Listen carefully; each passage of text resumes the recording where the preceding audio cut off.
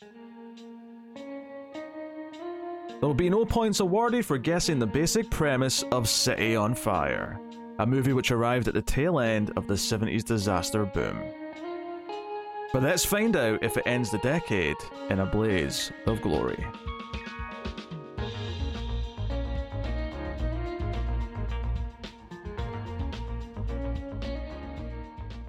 Welcome everyone to the Collector's Cut. I am Peter and I'm joined as always by David. You gotta drag on it, meathead. This is a movie podcast. We work through different themes and seasons of movies, and this current season is 70s disaster movies. And this week's movie is City on Fire, a lesser known 70s disaster film from 1979. Not to be confused with the, I think, Kung Fu action movie from 1987. There's like 50 different City on Fires. There's books, there's TV shows. Yeah, it doesn't surprise me. It's a catchy title. I get it. Oh yeah, that's what it is. So we'll start spoiler free as we always do. We'll give you warning before we go into the spoilers. But the premise is fairly simple. There's a fictional city, which I actually at the start of the movie was trying to figure out what city it was supposed to be, and then I sort of checked, and it said an unnamed American city. I was like, oh, it's meant to be ambiguous. Okay. See, it's weird because this is just a tiny little thing I know, is that it's supposed to be an American city, but the cable call sign that they keep using throughout is most definitely a Canadian call sign, because it starts with the letter C. So it's truly just somewhere in North America. I mean, they did shoot some of it in Canada, because I did read briefly on Wikipedia that they look for like a street or two that they could like set fire to. So they were looking for like streets that are abandoned that we can do whatever we want to with. You know, the city will let us burn it to the ground. Excellent. You know, back when movies had to do that because they couldn't, didn't have CG to just fake it. So yeah, I still feel like they may have gone a little bit far, but we'll get to that. So we'll get to everything, but there's an oil refinery that the corrupt mayor, played by Leslie Nielsen, has sort of like been behind the construction of, and it's in the middle of the city, and it's kind of dangerous. And a lot of the stuff that he's helped put into the city infrastructure have all been a little bit backdoor shady deals. They've all been kind of underfunded. They're all a little bit more dangerous than they should be, which is kind of the backdrop of the movie's events.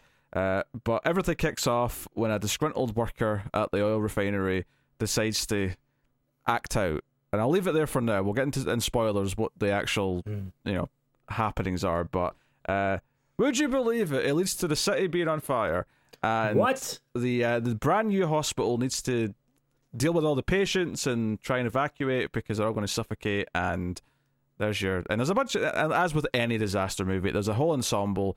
Ava Gardner, who was in like one of the other movies we did, is back as like a news anchor. And she's like a recurring character throughout. The head doctor at the hospital is a recurring character. Leslie Nielsen as the mayor is a recurring character. The disgruntled employee from the refinery, he's a recurring character. And there's a few other smaller ones as well. The police, or the fire chief, I should say, played by Henry Fonda, who, I'll say it, he felt like he was phoning it in. He's an older man here, and he's just like, This movie came out in 1979, and Fonda died in 1982, so this was one of his last roles, all things considered. Not much of a swan song, but he got to basically just stay in the same room and just sort of say things to, like, a headset or... Yeah, I'm thinking back to the movie now, and I don't... Besides the very first scene, does he ever leave that room? I mean, technically, you see him in his office, which is like just off to that sort of command center room. Yeah. But other than that, no. Like his very first scene where he's outside talking to his son, who's a high-ranking captain in the fire department. Right. He basically just spends all of it in the command center, like arranging things. I have no basis for this at all, but I genuinely do think that like Henry Fonda's role probably could have been cut if they didn't get Henry Fonda, and they were just like, no, we're just gonna, you show up for 2 days, we'll get everything you need, and then you can go on back home. Yeah. They wanted a big star name to to add to the list of names at the on the poster or whatever. which is fine. You know, they're selling their movie and all that stuff. But yeah, anyway, that's the movie. So without further ado, David, what did you make of City on Fire? So, City on Fire is very flashy. It has a lot of big stunts and a lot of big practical effects. That being said, I genuinely couldn't feel less for the characters if they were kicking puppies. Like, these no character in this at any point in the movie was I like, yeah, I care about whether you make it out of this or not. I don't know. It was just at no point in this movie did they do anything to really focus in on any particular character's plot. For instance, we had the news anchor and the host and all that, the executive producer. It seemed like there was some back plot going on of like she's an alcoholic and they're trying to tell a story and whatnot. But then by the end of it, nothing's changed. And then you have this photographer subplot.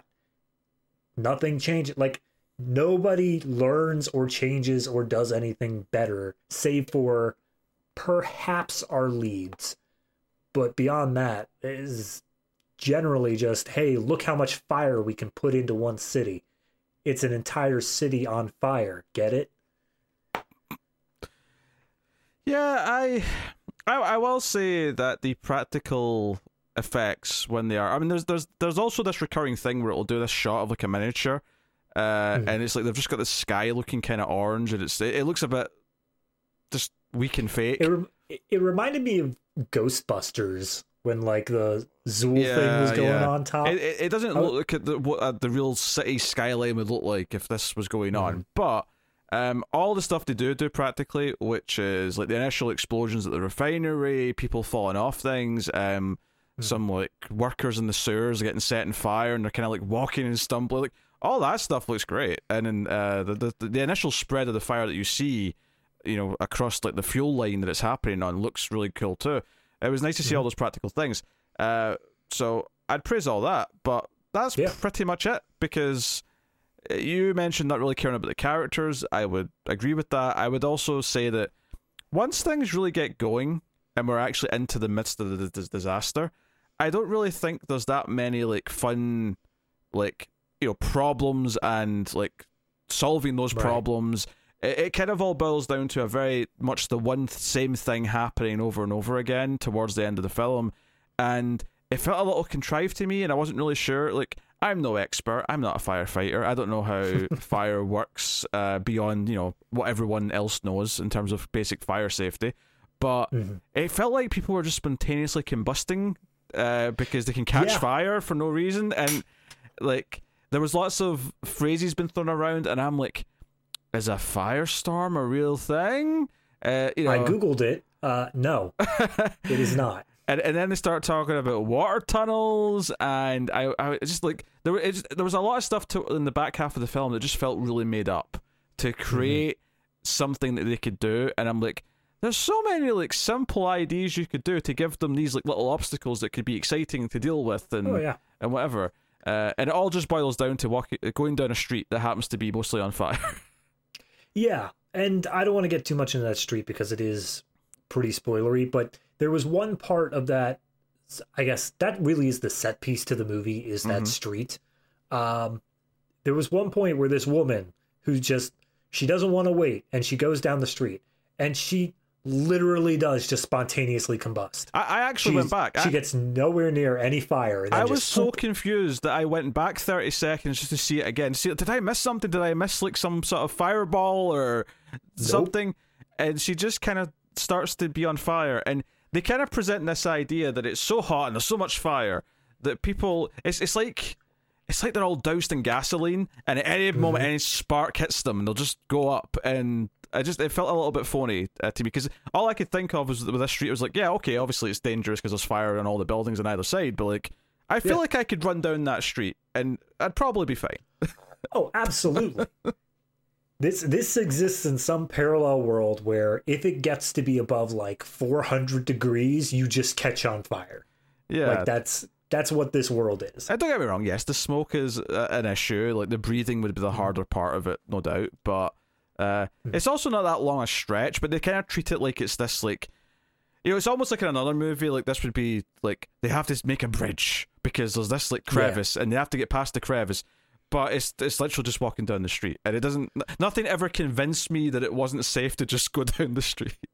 Well, there was that one point, like a little bit before the set piece, where there was a car accident. Like a car literally just explodes and catches on fire and crashes. And I thought that was going to be the obstacle they had to overcome. But in the end, I think they just decided, like, nope, we don't want to deal with that. We're just going to find another way.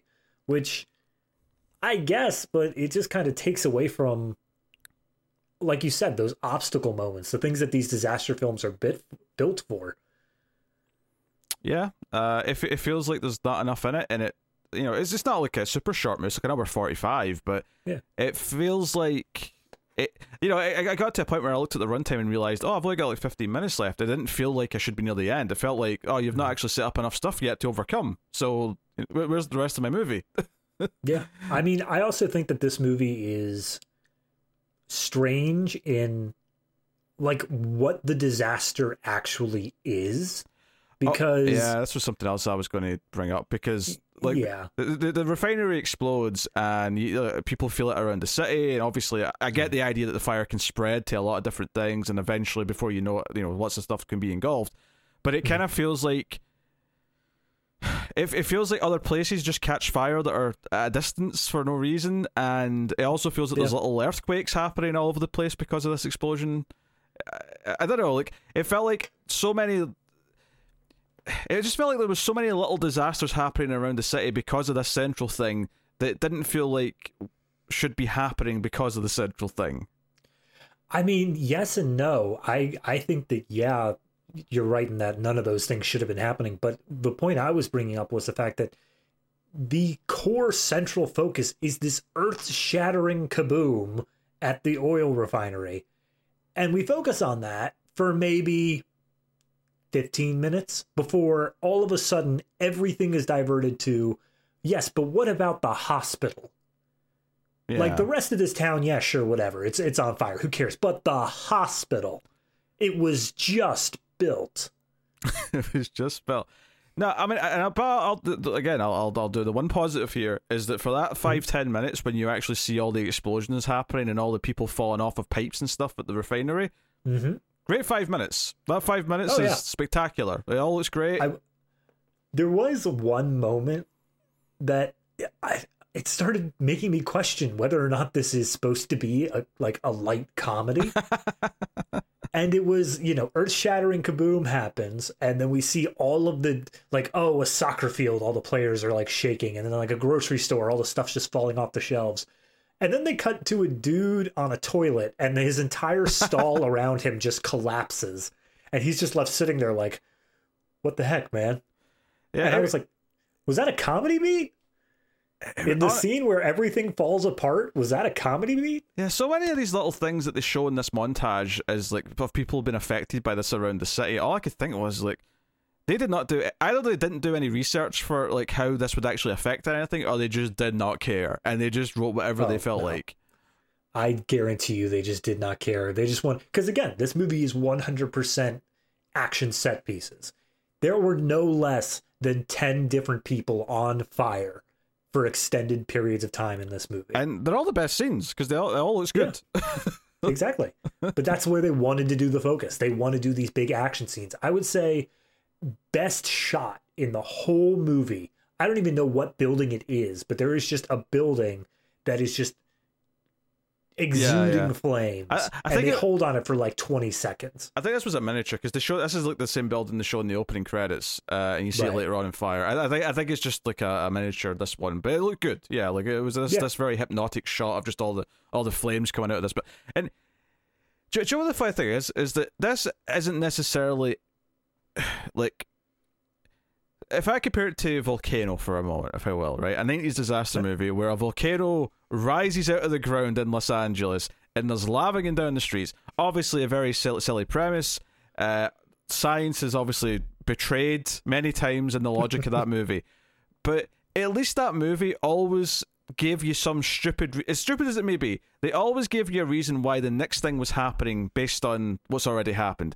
I feel like It's not just that this movie gives you some sort of bullshit explanation. It just doesn't give you any explanation. They just start acting as if these other things are happening, and there's no like through line. So as silly as something like Volcano is, I actually think Volcano makes more sense to me when I watch it, because at least the writers, the characters have been written to say something. That's X and Y cause Z. Yeah, it's internal logic. Yes, even if it's not consistent with external logic, it is still consistent within itself. Yeah, whereas this movie, it's just all willy-nilly. There's just things happening and whatever. We spend like 30 minutes or so introducing all the characters. We have kind of like a mini disaster before the real disaster happens, so we'll get into that as well in spoilers. Yeah. So yeah, a lot of stuff going on. But one of the big characters we didn't mention, actually, I forgot to mention like the rich woman, Diana, who it was, you know what, they kept up at Diana's back, and there's all this press going to see Diana, and it was impossible not to think about Princess Diana when they kept saying Diana 100 million times. Absolutely. But yeah, so she's actually funded, or in part funded, the hospital. She's donated $3 million to this hospital, and that's why she's there. She's there for the opening ceremony, and yes, so and apparently she had a thing with this main lead doctor guy. She has a thing with Leslie Nielsen. And she also was married to a governor, which is how she got her money. Yeah, the governor passed away, but she married him when she was young. But seemingly has had a number of affairs in the in the time of that marriage. So, the doctor is the only one that's age appropriate, though. Like Leslie Nielsen and this governor were both supposedly, much older. Yeah, I mean, in fairness, they do specifically point out that she was going like for much older men. Like the governor was apparently like 30 years older. So they say that she got married like right out of high school to someone who was like 50. So yeah. I mean, thrilling. That's how she gets $3 million to throw away. That's how you do it. Yeah, there was a lot of stuff that was set up in the first half hour that I thought was going to be a bigger deal, and it ended up just being like minor points later on in the film. Yeah. So that's how I felt about the entire secondary cast. Like I kept on thinking like, oh, here's the ensemble. They're going to all have input on this disaster and being able to use their specific talents to overcome specific obstacles. But then in the end, it's like, no, we just want the doctor, the mayor, and the rich lady. Everyone else can go home. Pretty much. Yeah. All right, I just give spoiler warning, because I don't know what else to say without talking about what happens. There's not a whole lot of depth to this one. Which I don't necessarily go to a disaster movie looking for depth per se, but like we found this surprising enough. Maybe not The Big Bus, because The Big Bus was a comedy, but like Poseidon Adventure and Cassandra Crossing both had some meat in the bones, especially Cassandra Crossing by the end. Like, I had a lot of interesting things to talk about.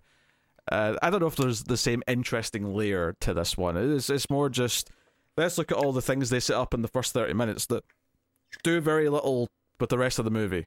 Like, they could have done something with it. I thought there was going to be plot beats here. So we're in spoilers.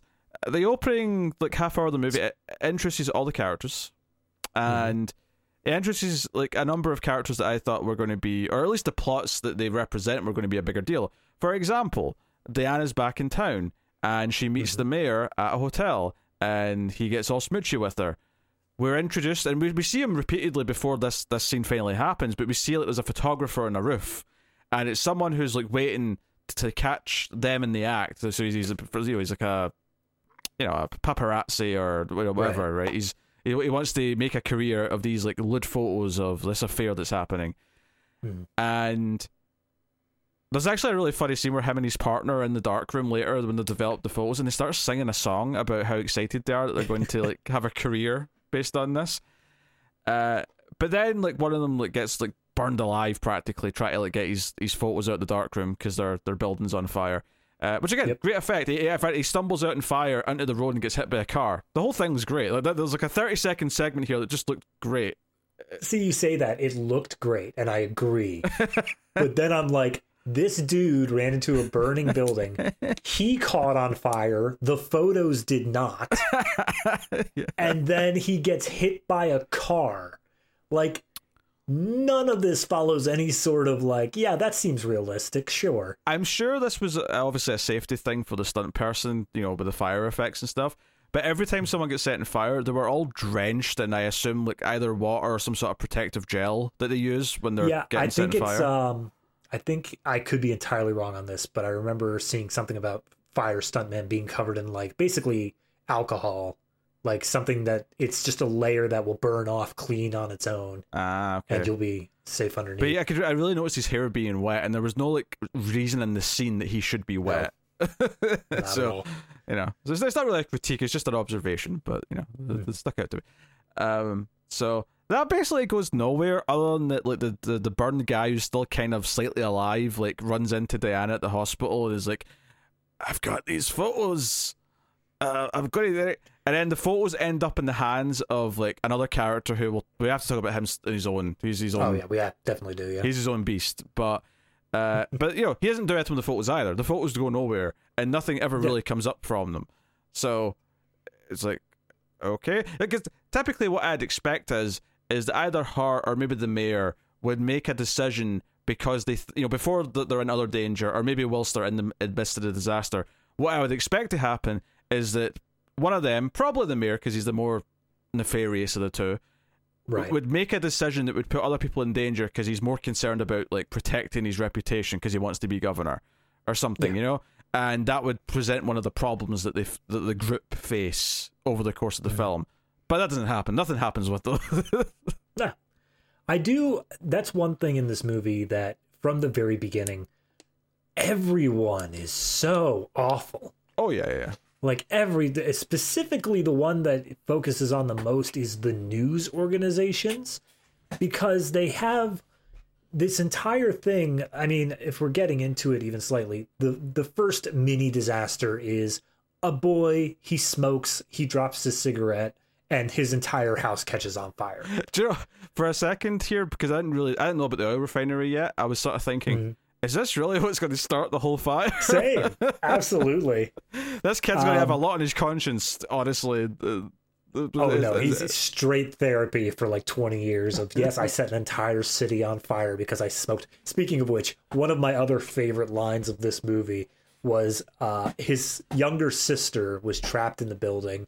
She passes out from like smoke inhalation, and when she does get out of the building, she's being loaded up into a ambulance, and he comes up to her and he's like, please don't die, Deb, I promise I'll never smoke again. And I'm like, is this really a drug PSA? Are we just throwing that in the middle of this movie? I mean, it's a good lesson for many reasons, one of which is she won't set the entire city on fire. Yeah, absolutely. But the point I was working towards was that the news place, they send out reporters, they're watching this building catch on fire, and the reporter there is just, he's like, excuse me, ma'am, is your daughter caught inside? Do you think she's dead? Please give us a comment on your dead and she's daughter. Just crying and like, please leave me alone. And she's like, all I want to do is like try and like see if my daughter's okay. And the firefighters are going in, and one of the firefighters does die. That's kind of her first death of the film and whatever. But they're like, this reporter, not only that, like there's even like just every single thing that comes out of his mouth is like he's harassing like Fonda's son, who's at the scene, directing the firefighters. And I'm like, they're in the middle of trying to save a life. And actually, one thing that really bugged me about him as well is when he was reporting like to the camera, he kept saying, "Oh, they're getting back in to save their buddy." Yeah, their buddy. They're going to save their friend. Like what? No, they're going to save a fellow firefighter who became trapped. Like what? They're going in to save their lover. But he said it like 3 times. He kept referring to them as, they're going to save their buddy. Their buddy's in there. It's dangerous. They have to get their buddy out. It's like, they're not just friends. That scene definitely struck me as like, hey, we need you to just be constantly saying something, and we're not actually going to script you on what to say, but here's the gist of it. And it just so happened that actor, his thing that popped in his head was buddy. Yes. So, he kept saying it. Whatever. But I mean, ultimately, this is a reason why like the mother and son are at the hospital. Not that they really do anything at the hospital, other than just people that we recognize that are in danger later. Well, that's basically it. Like, which I mean, literally anybody. she could have been there for like a stubbed toe or like a Yes. fever. But no, they had to have a smaller fire before the bigger fire. I mean, if I'm trying to like be generous here, right, and say what this maybe the point of this could have been had it been like a tighter script and actually been attempting to say something, is that this kid starting this fire and then feeling regret is supposed to foreshadow that the mayor character is supposed to go through an arc where he feels regret for this is his fault effectively because he made all these decisions for all the wrong reasons, and that the idea that this kid immediately feels guilt and immediately understands that he did something wrong and this is his fault and he has to own up to it is supposed to be an example of how this is supposed to go before the mayor's reluctant to accept his part and everything. I don't think that's actually in the movie, but I think in theory that's what it could be. I mean, if we're going with the mayor even briefly here, he starts off and the news reporter, the woman played by Ava Gardner, she says all these horrible things. Oh, the mayor's doing bad things. She doesn't actually really give any examples. She just says, oh, he's doing bad things. So we're led to believe, yes, he is corrupt. But then he doesn't do anything that bad, and he immediately is all in on helping with the fire. Yeah. So there was no arc for him. I would say it's less that he was corrupt, because it's not like he's necessarily... He's just taking cheap deals. So maybe corruption is not the right word. It's not necessarily he's taking bribes per se. He's just... He's skipping corners. He's skipping corners for advantages or whatever. Yeah. That stuff is kind of weird with him. They also set up this thing early on with his character that one of his decisions has led to the city's water pressure supply is like half as much as it should be, and that also didn't play into it. I thought that was going to lead to a thing where the firefighters literally would have no water to fight the fire, so there was going to be another obstacle where they have to somehow like reroute water from another city or something to like get the water in so they could fight the fire. And no, never. No. Like the only time it ever really comes up is that when they're doing the water tunnel, if you will, and Leslie Nielsen's character is the one who's like, spraying the hose from the hospital on their end. He says, this water won't hold out for much longer, so we've got on a bit of a time crunch, and that's it. But literally, it never ran out. No, it never ran. You say that, but it never ran. The only reason that we had any sort of scene at the end where it was an issue was that the hose itself ruptured. Mm-hmm. So this movie consistently, throughout the entire thing, sets up like 50 different Chekhov's guns. And then in the end, it's like, actually, we're going to use the sword. Never mind. Yeah, so... And, because the whole thing, basically, like, the only thing that really happens to the characters at the end is that Diana, the rich lady, and the head doctor decide that, maybe we'll be a couple. Maybe... Because he's set up at the start as being this guy who has a lot of one-night stands. He's we don't realise it, I think, in the opening scene at his place with his, like, lady friend, but she ends up being, like, the kids' nurse at the hospital later on. But he has one night stands. He doesn't like commitments. But at the end of the film, him and Diana are going to try and make it work. That's the closest you get to any kind of arc or any kind of thing happening. Which isn't that clearly what you would get out of a city being on fire is commitment. Do you know what's so funny is I didn't watch the whole thing, but I saw the first few episodes of 5 Days at Memorial, which is the show that was based about the true events of the hospital during Katrina. Right, and it was like all of these decisions and all the obstacles but this was all based in true story. I don't know how much they maybe embellished for the sake of drama, but that was fairly riveting because it was like, these are all natural problems that are coming up. They're losing power, there's flooding, like these are all the issues that are coming up. We've got all these patients we have to help and deal with, like, and I'm watching this and like it all just boils down to we have to get the patients out. Oh, we could just go down the street. There's no intricacies to it. There's no... I mean, the part that got me the most is the fact that, and again, it leads towards is this like kind of light comedy? Because throughout all of this, these amazing set pieces, this entire city block that they have literally set on fire through practical effects, in the end, when you really boil it down, the major final obstacle that they have decided to overcome is Leslie Nielsen sprays you with a hose and you walk 500 feet. Yes, that's it. That's the entire thing. That's it. It's not quite as bad as like if you're a patron or a YouTube member and you've seen the bonus episode where we did Beyond the Poseidon Adventure. There's a scene in that where they're jumping over a hole, but the hole is so small that it like they're pretending that it's this big deal, and it's like, I could jump that. Like absolutely. I don't know if this is better or worse than that. It's probably better, and at least there's a lot of cool fire going on around them, so at least there's some visuals. But that almost makes it worse in that they set up this entire set piece, but the best story they could come up with to use it was, all right, you're gonna walk from here to there. Yes. They couldn't think of any cooler thing to be doing in that time. And there was at the very end, the doctor guy gets trapped behind like some extra fire that came out of nowhere. And he has to get past it. And Leslie Nielsen's guy like, come on. And it ends up being that the doctor runs up a ramp and jumps through the fire. And I was fully expecting them to do like the full slow motion of him like coming out like through the fire itself with his lab coat trailing behind him. But no, they did it in real time, and he didn't even stick the landing. He just kind of tumbled onto the ground. I was like, all right, that kind of just explains the whole movie right there. Yeah, so we have to talk about Herman.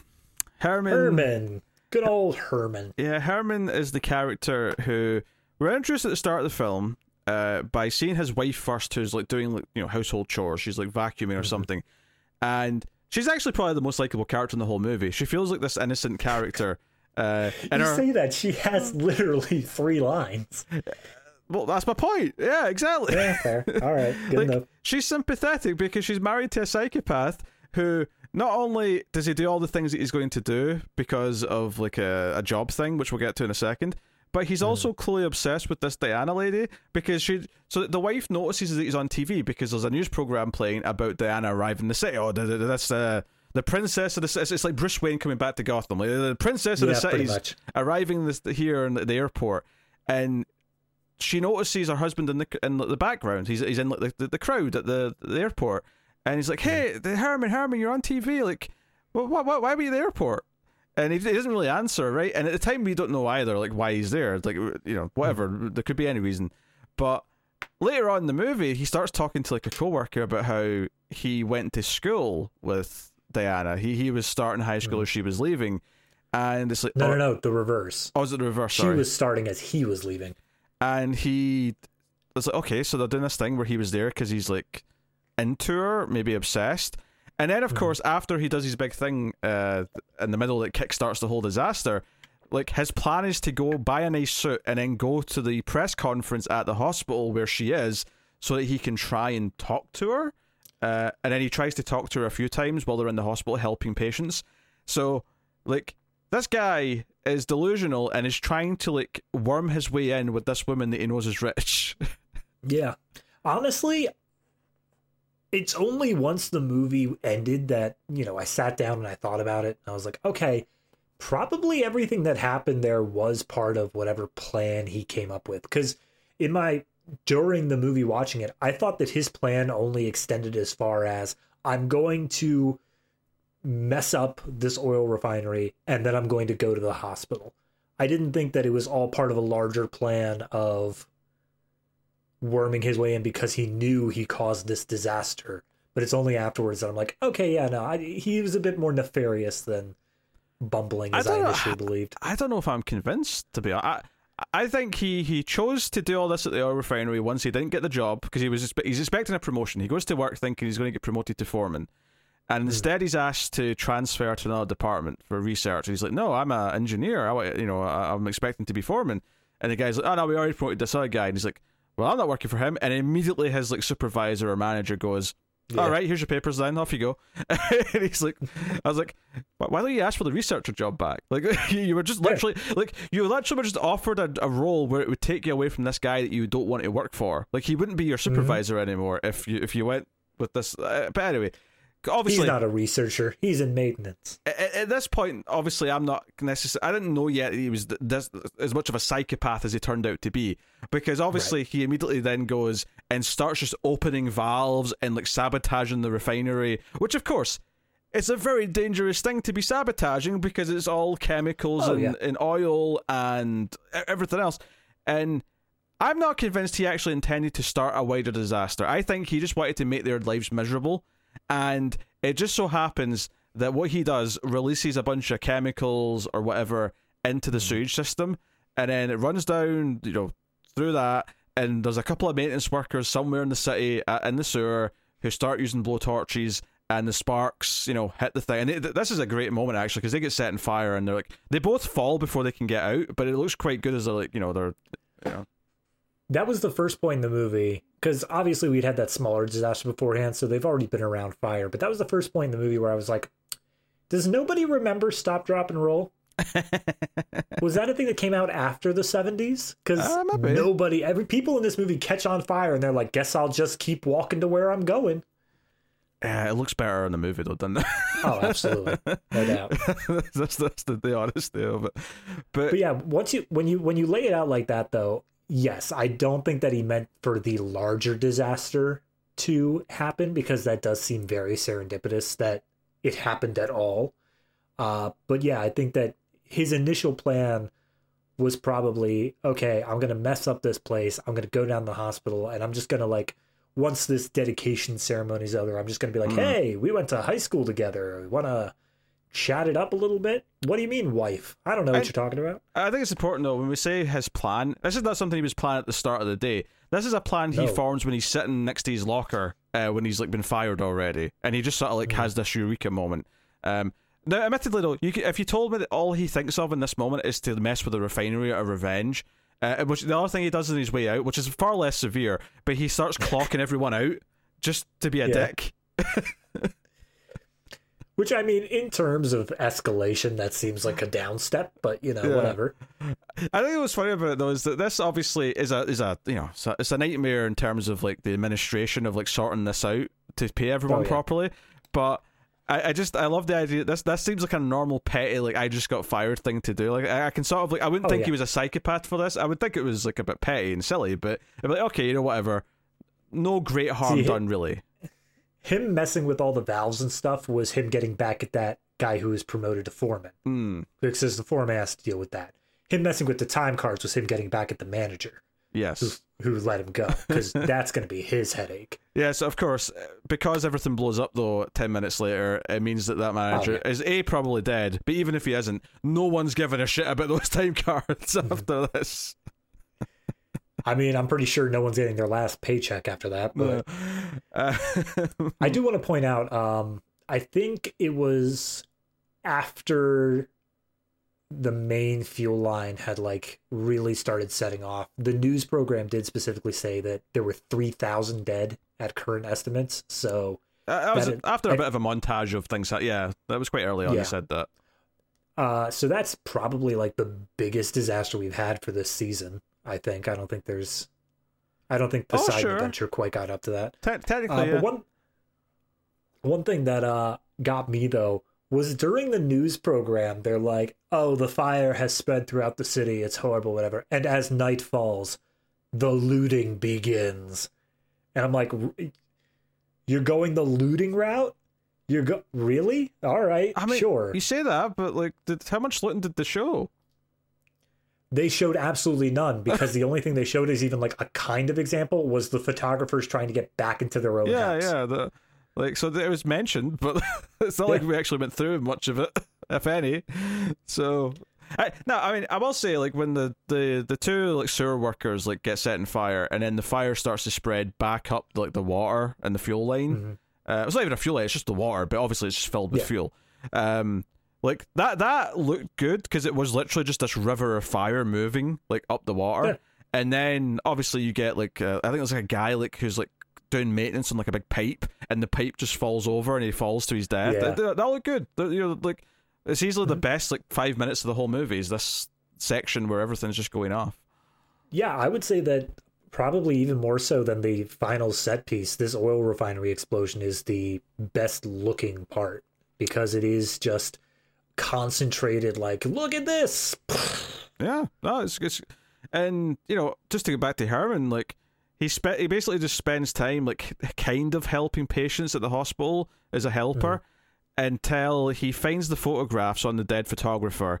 And it's like he's excited to have them, like, oh, like maybe he's going to use this to blackmail her into, like, because the last time he tries to talk to her is when she's literally helping a pregnant woman deliver a baby, and she's like, piss off, you stranger! I'm trying to help a woman deliver a baby here.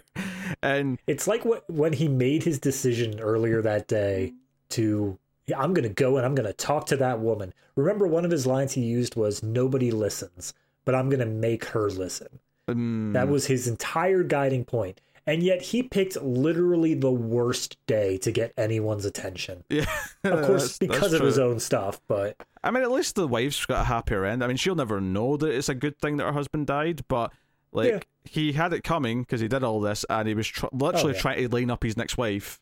So like, so he basically just dies because he's walking down this street that everyone's walking down to evacuate the hospital near the end. And I really want to set up just the absurdity of this is that the fire department in their trucks and all their hoses are, you know, like 500 yards, whatever it is, away from the front doors of this hospital. So it's literally like walking to safety. They're just there, like beyond the line. That's where they are, and once you get to them, you're safe. So he's just walking down this street, and this scaffolding that's on one of the buildings just falls down and like lands on top of him. When I was like, oh, that's, you know, that makes sense. He needed comeuppance. He caused all this. Blah blah blah blah. And then like the nice enough nurse runs over to try and help him, and for some reason the movie decides she also deserved to have a horrific death when the rest of the rubble or like scaffolding falls on top of her. If you care for the bad guy, you are also a bad guy. It's the absolute moral. Is that the logic? Yep, that's it. She didn't know he was a bad guy though. Yeah, well, everyone else ignored him, so everyone else gets to survive. She actually listened to him. She had empathy and sympathy. Yeah, yep, what a bitch. And therefore she dies. Yeah, no, I don't think that him getting his comeuppance was a bad thing. I think, you know, in terms of the movie, I think it makes the most sense that he does die. But part of me does wish that, because they have a whole bit during the credits and shortly before where it's, you know, they've set up like a shanty town pretty much, all these tents and helicopters coming in. I kind of wish he would have survived just long enough for like the investigation to happen. Where they're like, how did this happen? It's like, oh, someone turned all the knobs on the oil refinery. Well, just to get a moment where he realizes it was him that did all this. Yeah, exactly. Even if they don't pin it on him, just so he's the one who knows it, he ruined not only his own life, but everyone else's.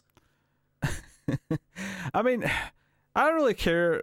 I don't necessarily desire him to survive, but it would have been nice if the fact that he had stolen these photographs and like if at least he used them, like, not obviously he wouldn't finish his plan, whatever it is at this point, but at least like have him threaten to use them, or like, you know, like it doesn't go anywhere. Nothing happens with it. He's just holding them when he dies. I mean, he was a bad person throughout the movie, but I never feel like he ever got to that point of like 100% irredeemable disgusting throughout the movie, because he does the horrible stuff at the start out of frustration with his company, but then throughout the rest of the movie, all he's trying to do is literally just impress this girl. If he were to have done something with the photos, I think that would have been that extra step where it's like, okay, he is just disgusting to the core. Yeah, I mean, he's very incel-like in the way he tries to, you know, woo Which Diana. is weird that he has a wife, but, you know, whatever. That's true, but he's not happy with his wife, though. He wants the rich, you know, subjectively more attractive wife. Well, I forget the wife's name, but I'm sure she wouldn't have liked to hear that. I said subjectively. I'm not saying I agree. I'm saying he clearly thinks this because he goes on about how every guy in school wanted her. Like, he says that a couple times. Yeah, that's fair. Yeah. So, one thing I did want to bring up is if we're talking about the fact that nobody knows he did this, the very last lines of the movie are spoken by Henry Fonda, and he says, "All it takes is one man. It could be your neighbor or mine. One man to destroy a city." How does he know that? I don't... Like, is he talking about the mayor, maybe? That mayor made the oil refinery? Who technically does share some responsibility for the fact that the infrastructure and the fact that the refinery was in a place that it would cause this much devastation if it ever had a problem. But I guess he's going for the whole thing. Like, I would say, like, see if it was a fire that spread mysteriously, because it was something really simple. Like, there's just one small fire and it spreads to the point where, like, it's so devastating that they can't stop it. Right? Yeah. He would probably be right to assume that this is just one person or a small group of people, even if it's people at all, who started it. It may have been just an accident where, you know, like someone left a candle burning, there was a curtain, and it spread, and it was, you know, no one noticed it long enough that it became too uncontrollable, whatever. But the fact that it's from a refinery that, like, has this big disaster-style accident would suggest that it's not one person's fault. Like, that would suggest that, I mean, it could be one, in fact, it is one worker who intentionally did something, but even if it was one worker who accidentally, you know, didn't notice a danger warning or something and didn't do their job properly, more than likely, though, it's the as a whole, there was an accident at the refinery. I wouldn't necessarily blame that on one person. I mean, in fairness, it was an accident at the refinery because they get everything under control at the refinery. They are like, okay, turn off the alarms. We've got it all under control. They just didn't know that oil was being dumped into the water for so long that the welder sparks caused the actual explosion. Yeah, like a mile or two away, you know, the spark was... Exactly. Yeah, because I assume on an oil refinery, they're all smart enough. Like, safety tip 101 is no sparks, no fire, nothing that could ignite anything, you know? I mean, it's probably the one place in the 70s where cigarettes aren't allowed, but... Yes. So, you know, I'm struggling, because honestly, the last, like, half hour of this movie is just shots of people going down. I mean, there's one funny moment where a stretcher falls over and two people on it like go tumble to the ground. Like that's all I've got for you, because otherwise it's just people walking down the street that's on fire. Yeah. I mean, it is the first 30 minutes are the introductions and that first mini disaster. The second, like, I guess I'd say 45 minutes at that point are the second disaster, the main disaster, and just hospital. Let's fix as many people as we can. Yeah. And then the last 30 minutes is just, let's walk down the street in a calm and orderly fashion. One shot that I just remembered, they are loading people out. They're trying to get everybody out of this hospital because, and I want to get to this, they're going to suffocate before they burn, which is just a whole extra layer of excuse me. But they're going to suffocate, so they're evacuating as many people as possible. And as they're loading up one of these buses, a guy stops Diana and tells her that, you know, he's an old man, he's incontinent, and he needs to use his bedpan. So I forgot Leslie Nielsen steps up, they put the bedpan under him, and then Leslie Nielsen and Diana start having a conversation about getting out of there, but they don't focus the camera on either of them. They hold for 30 seconds on this guy pissing himself. I assumed he was having a shit, to be honest. Oh, okay, that's much better. My mistake. That's, yeah. Because he looks like he's relieved. He's in comfort. He's so happy he can finally take that dump. In that case, I retract my complaint. It's top storytelling. That's perfectly fine. I mean, and the problem as well is that obviously you expect all this hospital stuff of, like, you know, the head doctor running around trying to, like, evacuate the kids, like patching up people where he can, but there's not really much of a through line for the characters. Like, the one thing that verged on, like, problem solving a disaster movie that I kind of could see being like a good plot point is that, okay, the fire's actually surrounding this hospital because of the location. That's terrible, and the communications are down. We have to find a way to let them know. And then ultimately, the sort of the loophole to, like, get through to them is that there's like a TV crew that's got in communications via radio to the TV station who are on the roof. They're filming shots, and that ends up being this communication line. And I thought that was going to be more of a thing, like more of a big deal, and more of a, we got through to them so we can warn them. And it's like it's achieved so quickly. in such a nonchalant way that doesn't feel like they've accomplished anything. You know, it's like, you know, in Die Hard, which is not a disaster movie, but I think this tracks as a comparison, is that there's a good chunk of the first half of that movie where it's about how John McClane's trying to contact the police and he can't get through to them. He's all he's got is this walkie-talkie. He's trying to get through to like an emergency service, and they give him shit because, hey, this is for emergencies, this line, like this is not for civilians. And he's like, yeah, no shit, lady, I'm not ordering a pizza. If he remembers that line. So so much of it's about him trying to get through to people and he can't. So at that point, when eventually they send one patrol car out, and he's maybe not going to, he's going to turn around and go away, and he has a big cinematic moment where he throws out one of the dead bad guys and shoots at the car, just so that the cop knows, get back up, something's going down. They don't know the details yet, but that's like, he's achieved it. He's achieved the cavalry coming in, and this has got attention from law enforcement. And it's a big moment. It's a big turning point in the story where you feel like he's achieved something. His first main goal has been achieved, to get the police force and whoever else involved. They set this up in the movie. We need to contact the hospital to let them know that they're on a timer and they're all going to die if they do not evacuate. 2 scenes later, Leslie Nielsen hears, there's TV crew up on the roof. You've already, they've made contact already with the TV station? Oh, great. And they go in. Even worse than that is I think that they realized the problem that you're talking about, that they resolved it too quickly. So in the scene where they are having the conversation, they like artificially stretch it out of like, can you hear me, Chief? Can you hear me? And it seems like the Chief can't hear him for all of like 10 seconds.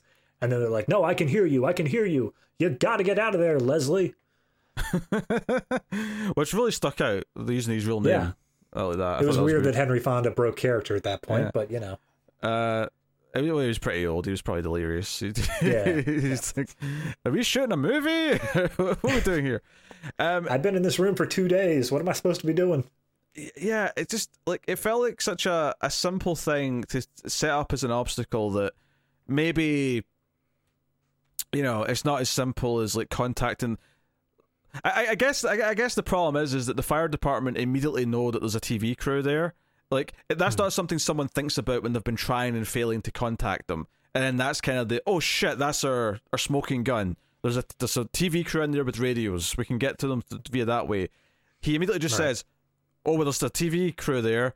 Call the station. So the station just do it. And that's it. Like, that's all it is. And there's, a couple of scenes of Leslie Nielsen up on the roof talking via the headset to, Which I do want to point out that they have this weird like matte painting thing in the background, like a special effect of the city. That is one of the weakest looking shots. It's not a city on fire. It's a city underneath the like Aurora Borealis. Like, it is just a bunch of red glowy things just moving about. Yeah. So that looks kind of rough, but and some of these conversations are being broadcast on TV by the looks of it, and some of them aren't. It was unclear as to when that was. I think all of them had to be on TV because there's no way for the Chief to see the other side of it, right? I think they all had to be on TV. Can they not patch him in? I mean, they patched him in on like a call to talk to him, but it didn't seem like... I think that all of it was on TV, also because the producer and the host seem very sleazy with how much they're willing to just completely do this for ratings. Oh yeah, and there's no arc there. There's nothing where like, maybe we exploited people's misery to get ratings at any point. The only plot that happens with these two is that she's a drunk, and the first couple of times she's on TV, like the producer's like, you can't tell, it's fine. And then halfway through the movie, she starts slurring her words, and he's like, damn it, you can tell. So there's a scene where he goes into her dressing room between segments and forces her into the shower for a cold shower to wake her up. And then she gets through the last part of the movie, and it's irrelevant that she's struggling or anything. It doesn't matter. But she gets through it, and then instead of like her being like, maybe I don't need a drink, maybe because that would be the simple arc to do, is that she realized, what, everything that's went on today has been very serious. Lots of people have lost their lives. It's put into perspective my addiction. No, she says, okay, now this is over, and we did it, and we did a national broadcast.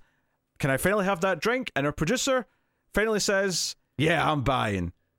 Not only did she not have an arc, the producer had a negative arc, and that he started the movie of quitting smoking, and by the end he was back to smoking. Things got just worse for them. They didn't learn things, they unlearned things.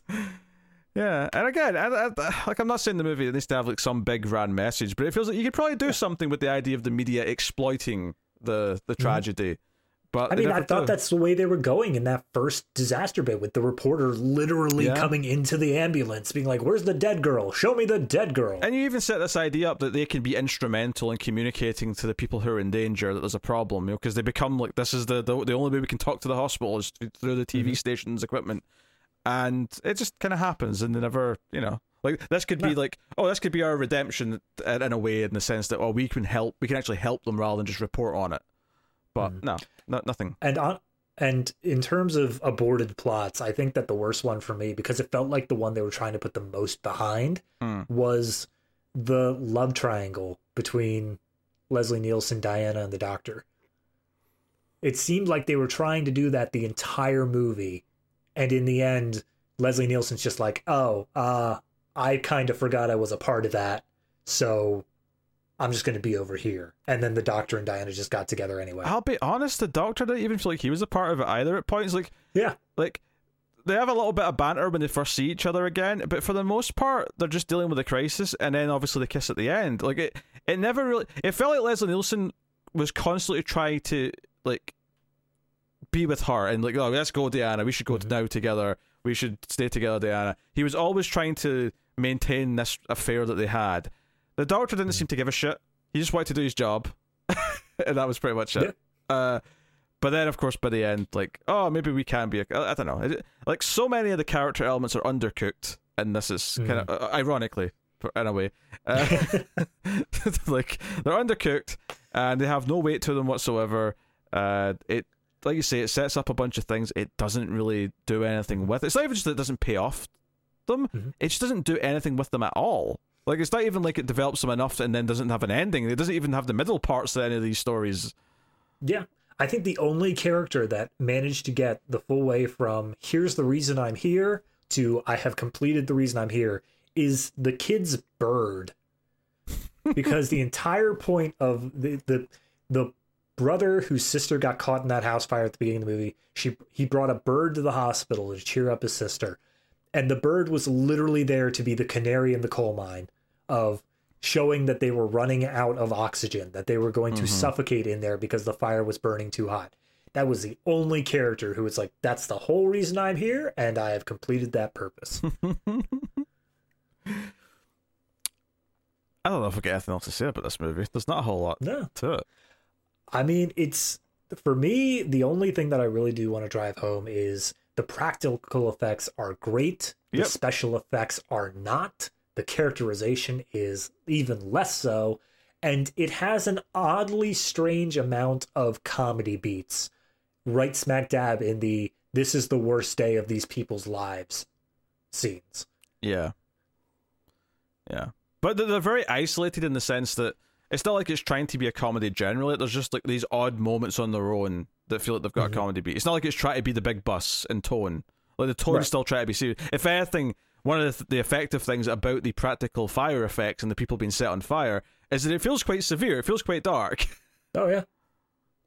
I mean, it's a striking image. Even after they do it like 10 times over the course of this movie, it's a striking image to see, whether it's the welders, whether it's people in the oil rig, whether it's that one woman walking down the street. It always is like wow, okay, they really set that person on fire. So, I mean, I'll always give kudos to that. It does, because nowadays, like, especially with how fast-paced stunts are and how many quick cuts there are, you can never tell, like, how long someone was actually set on fire for. They could easily have just been for, like, 1 second, get the shot, and then put out. But with that last woman, they held on that shot for a good 30 seconds of her walking down the street. Just completely engulfed in flames. So they do put the effort into these set pieces. I'm not saying they don't. I just wish there was more story behind it. Yeah, there's just everything else that is on subpar. Like, that one thing about it is good. And it's probably enough that if you like disaster movies, especially 70s ones, that it's probably still worth watching at least once, but that's about it. Like, there's not really much more to it. So, yeah, I mean, I wasn't in love with the big bus, but this, at least it had its own thing going for it. This probably is definitely the weakest one we've covered in the season. Yeah, I mean, I'm not gonna. We'll see what happens with the next one, but this one definitely is probably weaker than anything else so far. Yeah. All right, what are you rating City on Fire? So I've been giving 7.5s over the course of the season. This one definitely strikes a lower tone. I can't really think of anything that it does extraordinarily well besides the effects. And that's just not enough to carry the movie as a whole. So I'm going to give this one I'm going to go 5.5. I think that the special effects bump it over the 5, but other than that, it's just completely whatever the whole way through. It's not horribly bad. There's no point where I'm yelling at my screen, why would you do that? But it's not good in any of those categories either. So 5.5 is the highest I could give. Yeah, I think I'm going to go with a straight 5. And it is the fire effects, it's the stunt work that puts it up to that midline. Because, the other things are subpar. There's almost like a fun bad quality to the idea of this nut job who starts it all. Like, oh yeah, not intentionally. It doesn't intentionally start all the fires, but he intentionally does something extremely dangerous that leads to all the fires.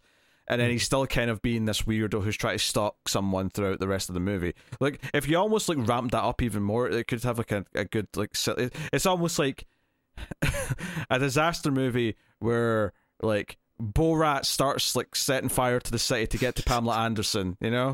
Like, I mean, I think that would, just in any sort of disaster movie where people are trapped in an enclosed space, I think having a pair of characters be a stalker and the person they are stalking is a beautifully, like, that has plenty of story potential in it. Yeah, this one just happened to do nothing with it. No, I didn't do anything with it. Yeah, I mean, to the point where Diana, at no point in the film, ever realized that he was potentially a threat or was scared of him. Mm-hmm.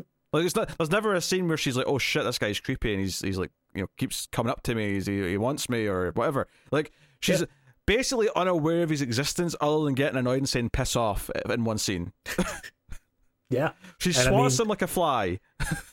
That's literally as she's helping a woman give birth. Yes. So any tension or drama that could come out of like him being a creep towards her, and the idea that, well, we saw what happened when he didn't get the promotion he wanted, so what dangerous thing could happen if and when he feels rejected by her? Like, right. We could be anticipating, or maybe he'll try to do something dangerous, but we never have that at all. So yeah. 5 out of 10 for me. And does it make the cut? I assume that we're firmly saying no.